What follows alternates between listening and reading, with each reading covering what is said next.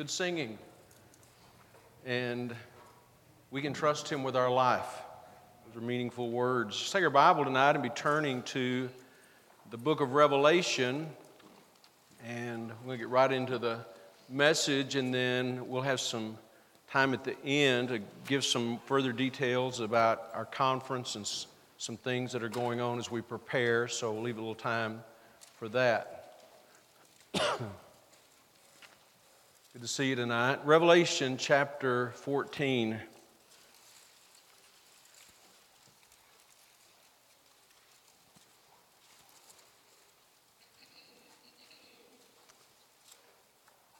It was really rewarding, encouraging this morning to have a family with us for the first time. And that family came as a direct result of people inviting people yesterday. Went to their door, invited them, and Lily knew them, and so it was great. I was just thinking about her this morning, how exciting that is to go out inviting people and then see someone that you invited show up. There's just something special about that, right?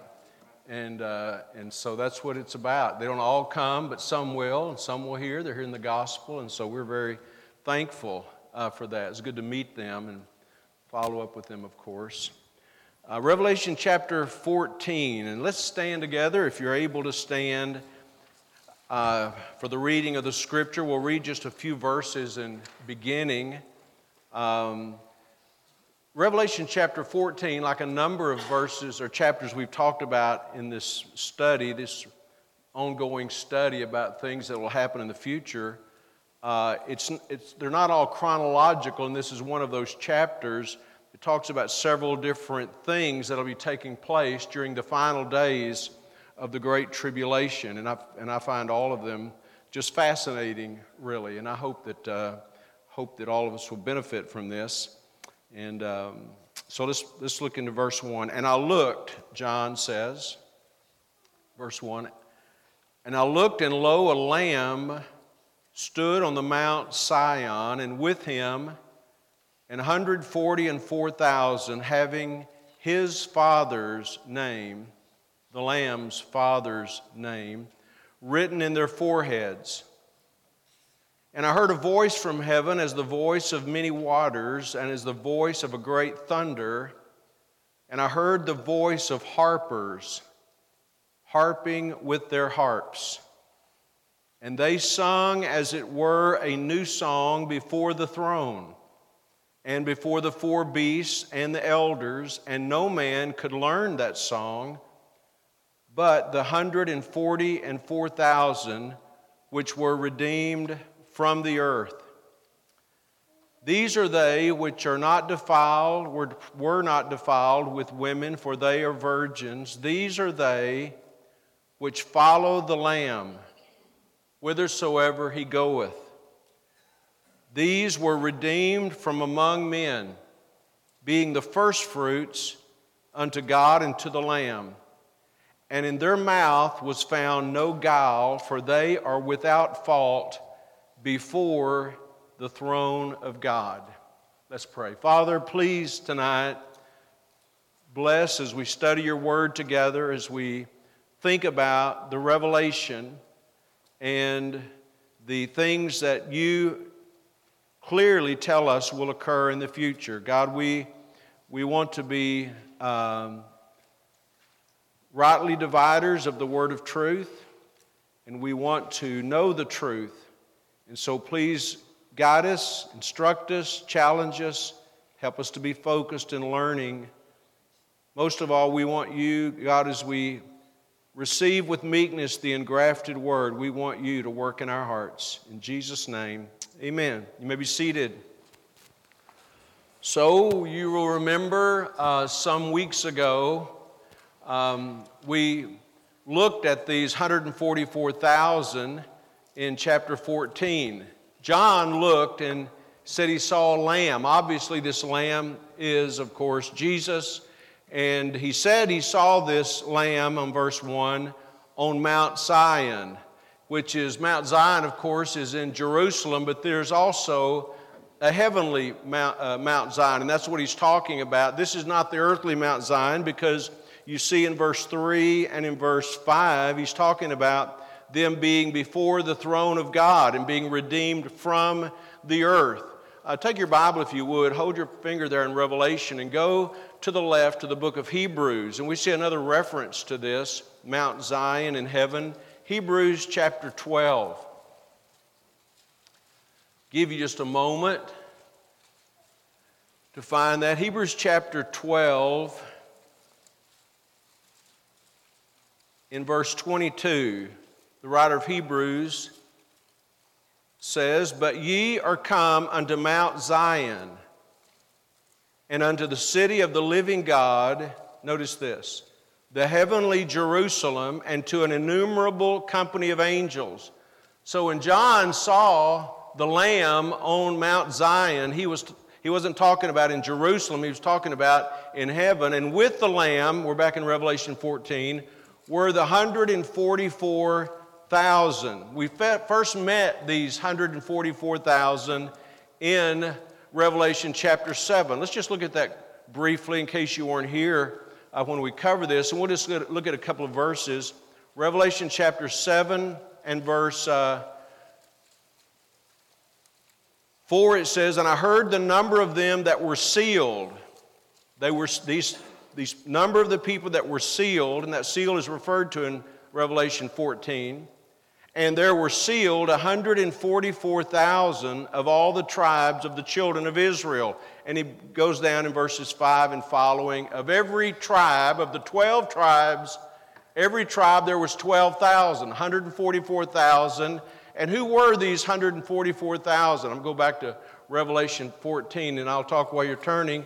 These were Jewish evangelists, basically. They were converted Jews, and during the first part of the tribulation period, they're preaching the gospel to the world. 12,000 of every tribe of Israel. And they had this mark, the Bible said, over in Revelation chapter 7, and also here in Revelation 14:1, having his Father's name written in their foreheads. So they had this mark. Now, keep in mind, this is the Revelation period when the mark of the beast is being pressed upon many unbelievers, those who reject the gospel, they reject Christ, and they worship the Antichrist. They have their mark, and these Jewish evangelists had the mark on their foreheads, the Father's name on their foreheads. It goes on and says in verse 3 of Revelation 14, John says, "They sung as it were a new song before the throne." Try to visualize this if you could. These 144,000 choir members are singing a new song before the throne and before the four beasts and elders. No man could learn that song but the 144,000 which were redeemed from the earth. John heard this sound of their singing. Verse 2, I've skipped over that verse reading through it there just now, but he heard this voice from heaven, the sound of many waters, the voice of many waters, the voice of a great thunder, voices of harps, harping with their harps. And so John hears this great sound of 144,000, these Jews, converted Jews who were preaching the gospel are now in heaven, a combined worship with this great heavenly orchestra. Imagine the sound of that, just singing and worshiping and praising God. And they're singing, verse 3 says, before the throne. Their audience, as they're singing, is God. They're singing before the throne of God, praising and glorifying God, the Creator. And verse 3 says, there's this song that they were singing, no one could learn that song. No one was able to sing and understand that song but these 144,000. They were saved at the beginning of the tribulation. They saw firsthand the wrath of the Antichrist, the anti-God culture, and they're singing praises to the one who saved them and who they served. It talks about their character. Down a little bit further in verse 4, he says they were never defiled themselves with women. They're virgins, so these are moral men. Their spiritual character is impeccable. They maintain their moral purity. It says they follow the Lamb whithersoever he goeth. John says that Jesus is the focus of their devotion and their service. He goes on to say in the last part of verse 4, they are the first fruits unto God and the Lamb, the first of many of Jewish people who will be converted during the tribulation period. It says also in verse 5 that in their mouth was found no deception, no guile, no hypocrisy, for they're without fault before the throne of God. So the first thing John saw was the Lamb and all these 144,000 who are no longer on the earth, but now they're in heaven. The next thing that John saw, if you look in verse 6, and beginning in verse 6 and following, we will see a series of angels introduced. And verse 6 says, and I saw another angel fly in the midst of heaven, having the everlasting gospel to preach unto them that dwell on the earth, and to every nation and kindred and tongue and people, saying with a loud voice, this angel, fear God and give glory to him, for the hour of his judgment is come, and worship him that made heaven and earth and the sea and the fountains of waters. So John sees another angel. The word angel, it means a messenger. The Greek word angelos is a messenger. These are God's messengers. Brother Jedediah mentioned last Sunday night in talking about delivering the message of the gospel, the evangelist. The word evangelize or evangelist has this phrase in it. It's euangelizo, which is a messenger of the gospel. These angels are God's messengers. And this is very interesting to me in verse 6 and 7, because this angel, in the midst of heaven in verse 6, is proclaiming, verse 7 says, with a loud voice, the everlasting gospel to them who live upon the earth. Now, when is this taking place? This is during the tribulation period. All believers on the earth prior to the Great Tribulation are taken off the earth. The rapture of the saints. We're going to go to heaven. We're going to be in heaven when all this is taking place. And God is preparing to pour out, as we'll see tonight, his great wrath upon the earth. And even in the midst of God's pouring out his wrath upon the earth, he sends an angel that will go through the atmosphere, through the sky, with a loud voice proclaiming the good news of salvation. That's what the Bible says. Look in verse 6. To all them that dwell on the earth, to every nation, every kindred, every tongue and people will hear the gospel. The gospel will be announced to everybody on the earth. That's an incredible thing. When I think about nations that have many nationalities, many ethnic groups, many languages. Some nations will have 8, 10, 15, 20, 50. Africa has many languages in that, as well as many other countries have many languages. And every one of those people in every language, in every place, in every tongue is going to hear the gospel. During the Great Tribulation, it's going to be a wonderful thing. And during this time, multitudes of people, we've been covering this earlier, but people are in hiding, people are fleeing, people are seeing what's happening, the great changes in the world, the rule of the Antichrist, and people are, I'm sure, hiding in caves and jungles and everywhere they can to avoid this one world government that's going to destroy much of the world. They're hiding in fear.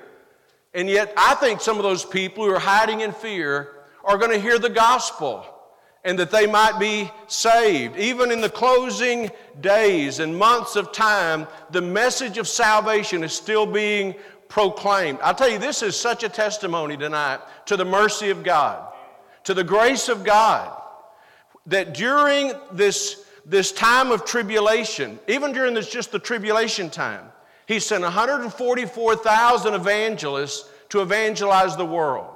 He sent 2 witnesses who would preach the gospel during that first portion of the tribulation period in Revelation 11. We read about that. Jesus spoke of this, I believe, in Matthew 24 when he said this, "This gospel of the kingdom shall be preached in all the world for a witness unto all nations, and then shall the end come." What a great God, what a gracious God, what a merciful God, that even at this time He's reaching out to those who will respond and turn to Christ. Now, what was the message of the gospel that they preached in verse 7? With a loud voice, "Fear God." Don't fear the Antichrist, fear God. Give glory to Him. Don't worship the Antichrist. Give glory to God. For the hour of His judgment, God's judgment has come. God is about to judge. Worship Him, the Creator that made heaven and earth and the sea and the fountains of waters. What a powerful message to proclaim to all that will hear. The world is about to be, we'll see it in a moment, unbelievable judgment. The wrath of God, the unhindered full measure of the wrath of God poured out. And yet, even before this wrath is poured out, God is reaching out to people with the gospel, with the good news. Don't listen, I respect people's opinions, and I try to be gracious when they say things that I know are so contrary to Scripture, but people want to talk about how God is not good and God is not merciful and why would a loving God do this? I'm telling you, God sent His Son to the earth and suffered and died for us, and even to the last possible moment, this loving God is reaching out with His hand of mercy and calling people to Himself. That's the God of the Bible. Then we see another angel in verse 8. And there followed another angel saying, this was his message, "Babylon is fallen, is fallen, that great city, because she made all nations drink of the wine of the wrath of her fornication." Now we'll talk more about this in future lesson, but Babylon was a city, historic city in what is now Iraq. And it was really, we think about the Tower of Babel, it was the birthplace of an attempt for a world religion. And from Babylon, every false world system, religious system has come. I mean, so much in the Roman religion came out of Babylon. It's a reality. You see much of it in the Old Testament. Some of their talking in the Old Testament, this was a form of this Babylon religion. And we get over into further in the book of Revelation, then we'll see the fall of the political Babylon. We'll see the fall of the commercial Babylon, the fall of the religious Babylon, Revelation chapter 19. So Babylon represents this satanic world system that has been against God from the first part of the book of Genesis and the Tower of Babel. And it just continues to grow its influence. Sometimes it's talking about a religious system. Sometimes it's talking about an economic system, the one world government. It's talking about a political system.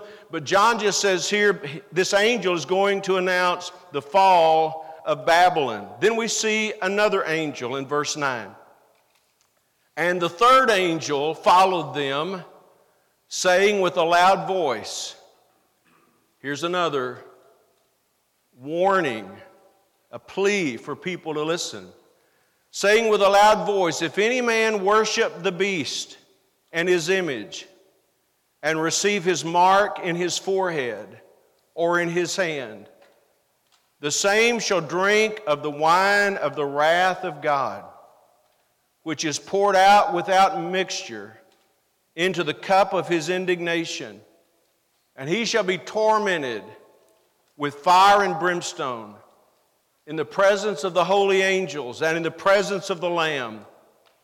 And the smoke of their torment ascendeth up forever and ever. And they have no rest day nor night, who worship the beast and his image, and whosoever receiveth the mark of his name." So here's a third angel. And basically what this third angel is doing is warning people This is what's going to happen if you take the mark of the beast. There's going to be great pressure to take the mark of the beast because people won't be able to buy or sell, the Bible says, without that mark. There's going to be great pressure to take the mark of the beast. And yet God in His mercy sends an angel out saying, don't take the mark. If you take the mark, this is what's going to happen. His warning is to those who would be inclined to worship the beast or take the mark. By the way, we live in a generation that is seeing the technology, the various methods that could be used to identify people with the mark. But people seem to have the idea that you could unintentionally get the mark of the beast. Like you may be tricked into getting the mark by taking a vaccine, or you may be tricked into getting... No, people are going to intentionally take the mark of the beast. They won't be tricked into it. They will say, this is what we're going to do. And the angel is warning them against doing that. And he says, don't fall for this. By the way, this is the struggle. We're looking at this play out here, but it's really a struggle of the ages. God is calling people to serve Him. The angel is saying, believe the gospel, come to Christ, turn from your sin. Another angel is saying, don't take the mark, because the Antichrist is saying you need this mark. You must take this mark. If you're going to survive, you have to have the mark. And it's like Satan is luring people on one side, and God is drawing people on the other side. And young person, think about this. This is really the struggle that plays out in people's lives today. But it's going to be magnified in that time. And the good news is God is calling us to Himself. Now, something you ought to think about in case you don't take this seriously, you can't serve two masters. You're either going to serve one or the other. You can't serve sin and self and serve God. You've got to make a choice. The people in this day are going to make a choice. Now, this may be hard for us to imagine, hard for us to visualize, but these pleas are going to come from heaven, from angelic beings saying, turn to God, put your faith in the Lord. And then they've got the Antichrist with his megaphone saying, you must turn to us. And then you have another angel saying, don't take the mark. Don't take the mark. And so people in the tribulation are being warned not to do so. You say, well, what if a person takes the mark? We read about it in verses 10 and 11. They're going to experience the full measure of God's wrath. The Bible says in verse 10, they'll be tormented with fire and brimstone. In verse 11, it says, the smoke of their torment, the smoke of their torment ascendeth up for a while? No. Forever and ever. Imagine a person intentionally refusing the gospel and thinking, well, I'll take my chances. And then to find out you're going to suffer in the fire and brimstone, the torment forever and forever and forever. That's a long time, isn't it? What a foolish choice not to turn to Christ. What a foolish choice not to believe the gospel. Then we have in verse 13, John says, and I heard a voice from heaven saying unto me, write, blessed are the dead which die in the Lord from henceforth. Yea, saith the Spirit, that they may rest from their labors and their works do follow them. Now that's not the first time he says this about the... I skipped over verse 12. That goes with verse 13. Verse 12. Here is the patience of the saints. That's not the first time that phrase is mentioned. It's mentioned in 13 and 10, chapter 13, 10. Here's the patience and the faith of the saints there in chapter 13. Verse 12 of chapter 14. Here's the patience of the saints. Here are they that keep the commandments of God and the faith of Jesus. I'm going to read 13 again. And I heard a voice from heaven saying unto me, write, blessed are the dead which die in the Lord. So the word patience, usually in the Bible, It doesn't mean just to wait patiently, although sometimes it does, but often it means to endure something. The word, hupomoni, it means to bear up under something. It means to endure something. And so you got the saints in verse 12 and 13 who are going to enter into eternal rest. It says, those who die in the Lord will rest from their labors and their works to follow them. You know, the saints endure a great deal in this world, but I'm telling you, they're going to endure a great deal in the tribulation. Great difficulty, great hardship. Many of them will be beheaded. Many of them will be killed for their faith. But think about their eternal reward, their eternal rest, their eternal blessing. So, to me, you see these contrasts in Revelation 14. You've got those who take the mark in verses 9 through 11 that'll be eternally in torment in the fire and brimstone of hell. And then verses 12 and 13, you have those who are saved. By the way, what are some characteristics of saved people? Verse 12, they keep the commandments of God and the faith of Jesus Christ. They believe in Jesus and they obey God. And the voice from heaven says, right from here on out, those who, blessed are the dead which die in the Lord from henceforth. Yea, saith the Spirit, they may rest from their labors, and their works do follow them. They're going to be rewarded forever for their works, for their labor. By the way, if you ever get to thinking, you know, it's not worth it serving the Lord, you ought to rethink that. Because the rewards, the blessings of serving the Lord go on forever. Just like the torment of rejecting Christ goes on forever. So then the next thing in verse 14, John saw something else.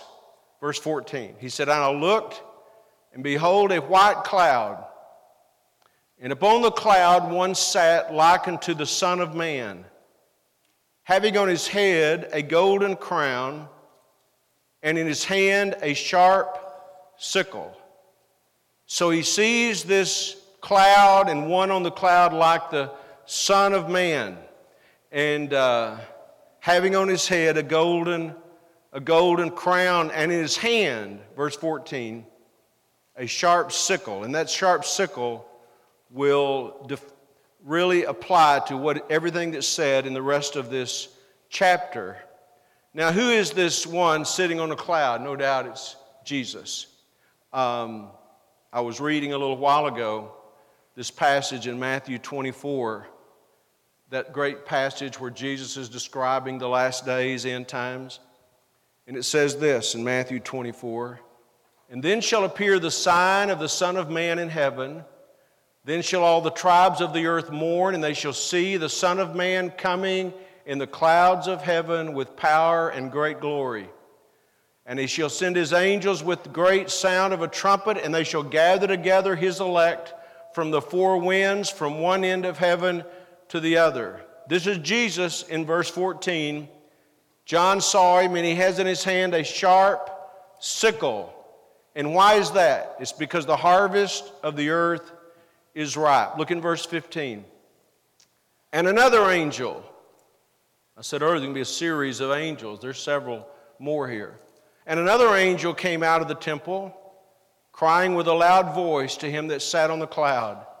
This angel, crying to the one sitting on the cloud, and this is what he says, thrust in thy sickle and reap, for the time is come for thee to reap, for the harvest of the earth is ripe. And he that sat on the cloud thrust in his sickle on the earth, and the earth was reaped. So this is a time of great harvest. And what are they harvesting? They're going to harvest. They're going to reap the fruit of all these rejectors of the gospel, these antichrist worshipers. And it says in verse 17, another angel came out of the temple, which is in heaven, he also having a sharp sickle. So we have now, you have Jesus with the sharp sickle. You have the angel crying out to Jesus, thrust in thy sickle and reap, for the time is come. and the earth was reaped. And then you have another angel in verse 17, which also has a sharp sickle. And look in verse 18, and another angel came out from the altar, which had power over fire, and cried with a loud cry to him that had the sharp sickle, the one in verse 17, saying, thrust in thy sharp sickle and gather the clusters of the vine of the earth, for her grapes are fully ripe. And the angel thrust in his sickle into the earth, and gathered the vine of the earth, and cast it into the great winepress of the wrath of God. You know, when we were talking about the Garden of Gethsemane in the Sunday morning series in Mark, and about the wine press. The wine press is there's very different kinds of wine presses, but the wine press basically crushes these grapes, just crushes them until all the juice comes out of the grapes, till there's just, and that's exactly what's going to happen here. He says that all the fruit of the earth, verse 19, all the fruit of these pagan, blasphemous, Christ rejectors are going to be gathered together and cast into the great winepress of the wrath of God. Now this is hard to imagine, how this great winepress is going to crush those who are cast into it. But it's going to be an incredible thing. And how incredible is it going to be? Look in verse 20. And the winepress was trodden without the city, talking about, I believe, outside the city of Jerusalem. And I think this is something that will be described further. It's really the final big battle, the Battle of Armageddon. And the winepress was trodden without the city, and blood came out of the winepress, even unto the horse bridles, by the space of 1,600 furlongs. So this is hard to visualize, but Zechariah tells us that the nations of the world are going to assemble in Jerusalem. We'll see more of this further in the book of the Revelation. The nations of the world are going to come against Israel and come against Jerusalem. And they're going to be multiplied thousands and millions of people. And at this point in time, the sickle is going to be cast out, and they're going to be reaped. And they're going to feel the full measure of the weight of the wrath of God, until the Bible says the blood will flow unto horses' bridles. Think about that. And it says 1,600 furlongs, which we don't use that as a measure of distance now. But if you go home and study that, and study about what a furlong is and how it translates, that's like the distance of 175 or 80 miles. The blood is going to flow. You know, I come back to this. God is such a merciful God. God has been so long suffering with the people of this planet and put up with so much nonsense. And what do we have to show for it? I'm not talking about we individually. I'm talking about as a nation and as a world. We have more and more people, more and more false religions, more and more idolatry, more and more blasphemy, more and more corruption, to where churches are sympathetic to same-sex marriages. I call them churches. They're not true churches. Churches are allowing people who are sodomites to be in the pulpit. I mean, I'm telling you, that's what the world is becoming. And God has just been so long suffering with planet Earth. He's been blasphemed. He has been publicly blasphemed. His name is profaned.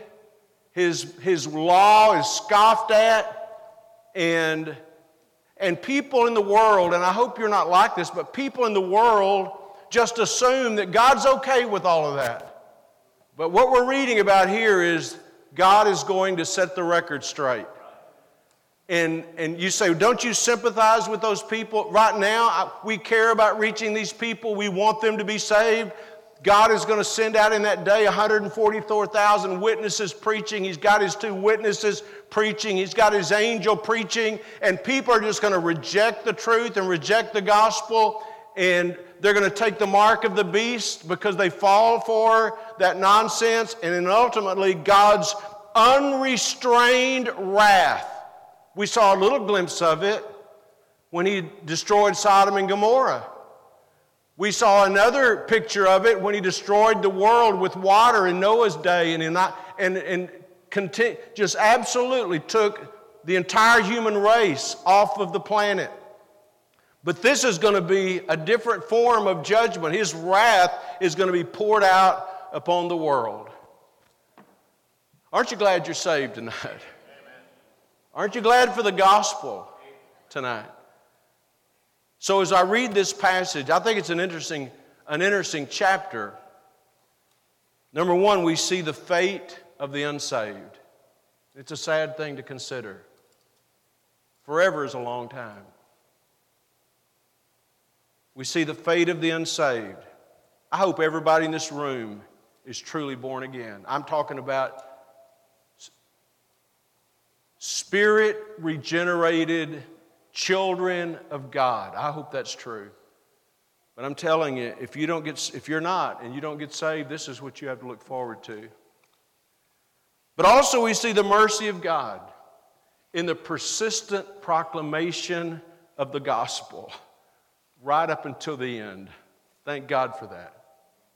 And thirdly, we see the rest and the reward of saints who will rest from their labors.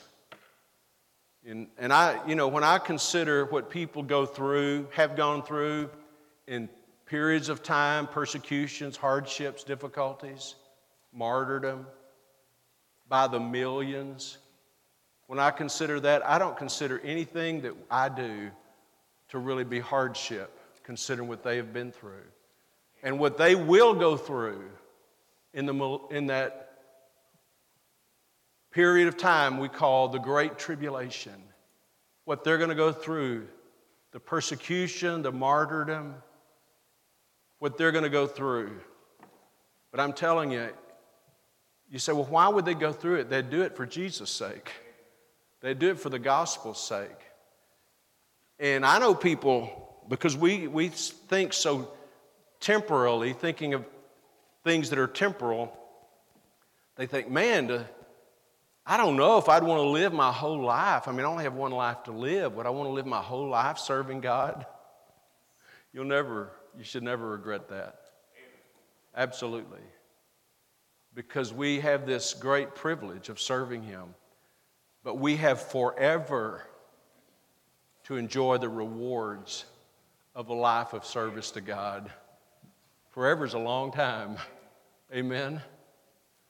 I've so enjoyed just studying this book of Revelation and thinking about things God gave us this book, not the Bible. He gave us the whole Bible, but He gave us this particular book that we might have understanding about what the future holds. And I've said this numerous times. You and I may not understand and won't understand everything and how it applies to everything, but I'm telling you, what we see is enough to make us rejoice in God's truth and God's goodness.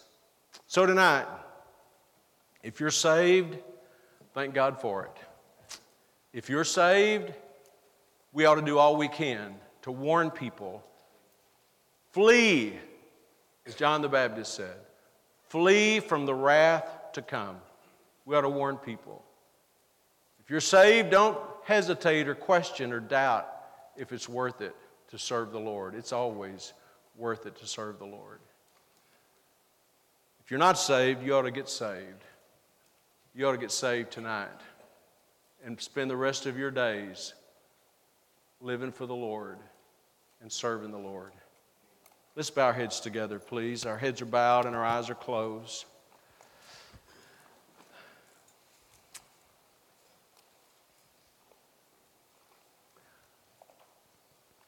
Before we pray tonight, I just want to make a very sincere plea to anyone who might be here tonight who's not saved. There's a difference in acting like you're saved and being saved. Salvation changes a person's heart. It doesn't just change you on the outside, it changes you on the inside. It makes you a new creature, a new person. It's called new birth for a reason. Regeneration, conversion. Has that happened to you? Are you saved? Do you know you're saved? If not, wouldn't you want to be saved? Why would you not? You know, I think about these people in the tribulation period that are going to hear the angel announcing this everlasting gospel, and some of them will reject it. Maybe most of them reject it. We don't know, and I think, why? Why would you reject it? And yet there are people sitting here tonight, maybe you're rejecting it. It's not a good time for you. It's not what I want to do right now. You ought to think about God and think about your forever and not just think about right now. If you're here tonight and you want to be saved, you ought to come. Let someone talk with you and pray with you and help you with that. Our Father, as we pray this evening, our minds are just taken with all that the future holds for this world. God, we see, in our limited understanding, we see the direction this world is going. We see the decisions people are making. We're seeing, Lord, as the world is being set up for the takeover of the Antichrist, the one world government. God, I pray you'd open our eyes and speak to our hearts. I pray for those today who are here still struggling with decisions about how they're going to live their life. I pray that you'd work in people's hearts. God, I pray for that. Help us, all of us, to live with eternity in mind.